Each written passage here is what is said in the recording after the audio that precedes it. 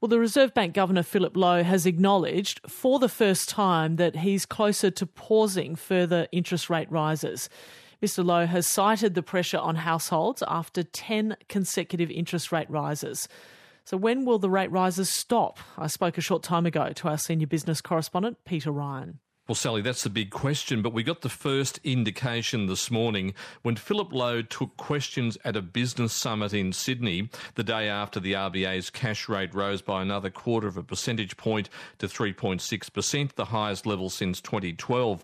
But there were some key changes in yesterday's statement. First, that inflation has peaked. The second was a softening in the language, saying more tightening would be needed, removing an earlier hawkish warning that more rate hikes, note plural hikes, would be necessary.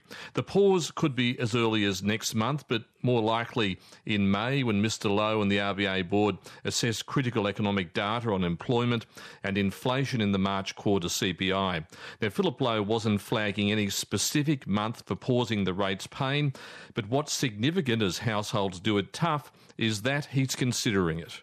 Well, we are closer to a pause, and it's a matter of logic, really. As you increase interest rates high, you get closer to the point where it is appropriate to stop and for a while and just assess the flow of data. We've done a lot in a short period of time, and at some point it's going to be appropriate to sit still and assess the collective effects of that. That's the RBA Governor Philip Lowe there. Peter Ryan, how confident is Philip Lowe about getting inflation back into the RBA's 2 to 3% target band, given that it's 7.8% at the moment? Well, as you know, inflation's something the whole world and central banks are battling with, but Philip Lowe reckons it should be possible to get inflation back to 3% by mid-2025. So one of the questions now is why not keep going with the rate rises to make that happen sooner?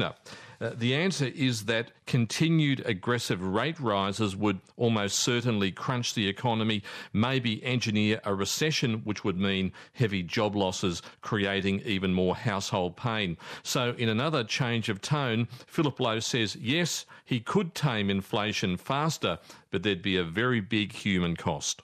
We've discussed the case for being even more aggressive with interest rates and trying to get inflation back to 3% before the end of 25. It would be possible to do that, but it would come at the cost of foregoing many of those gains in the labour force that I talked about before. And our judgment, at least at the moment, is the benefits we would get from getting inflation back to 3% 6 months earlier at the cost of a lot of job losses isn't worth it.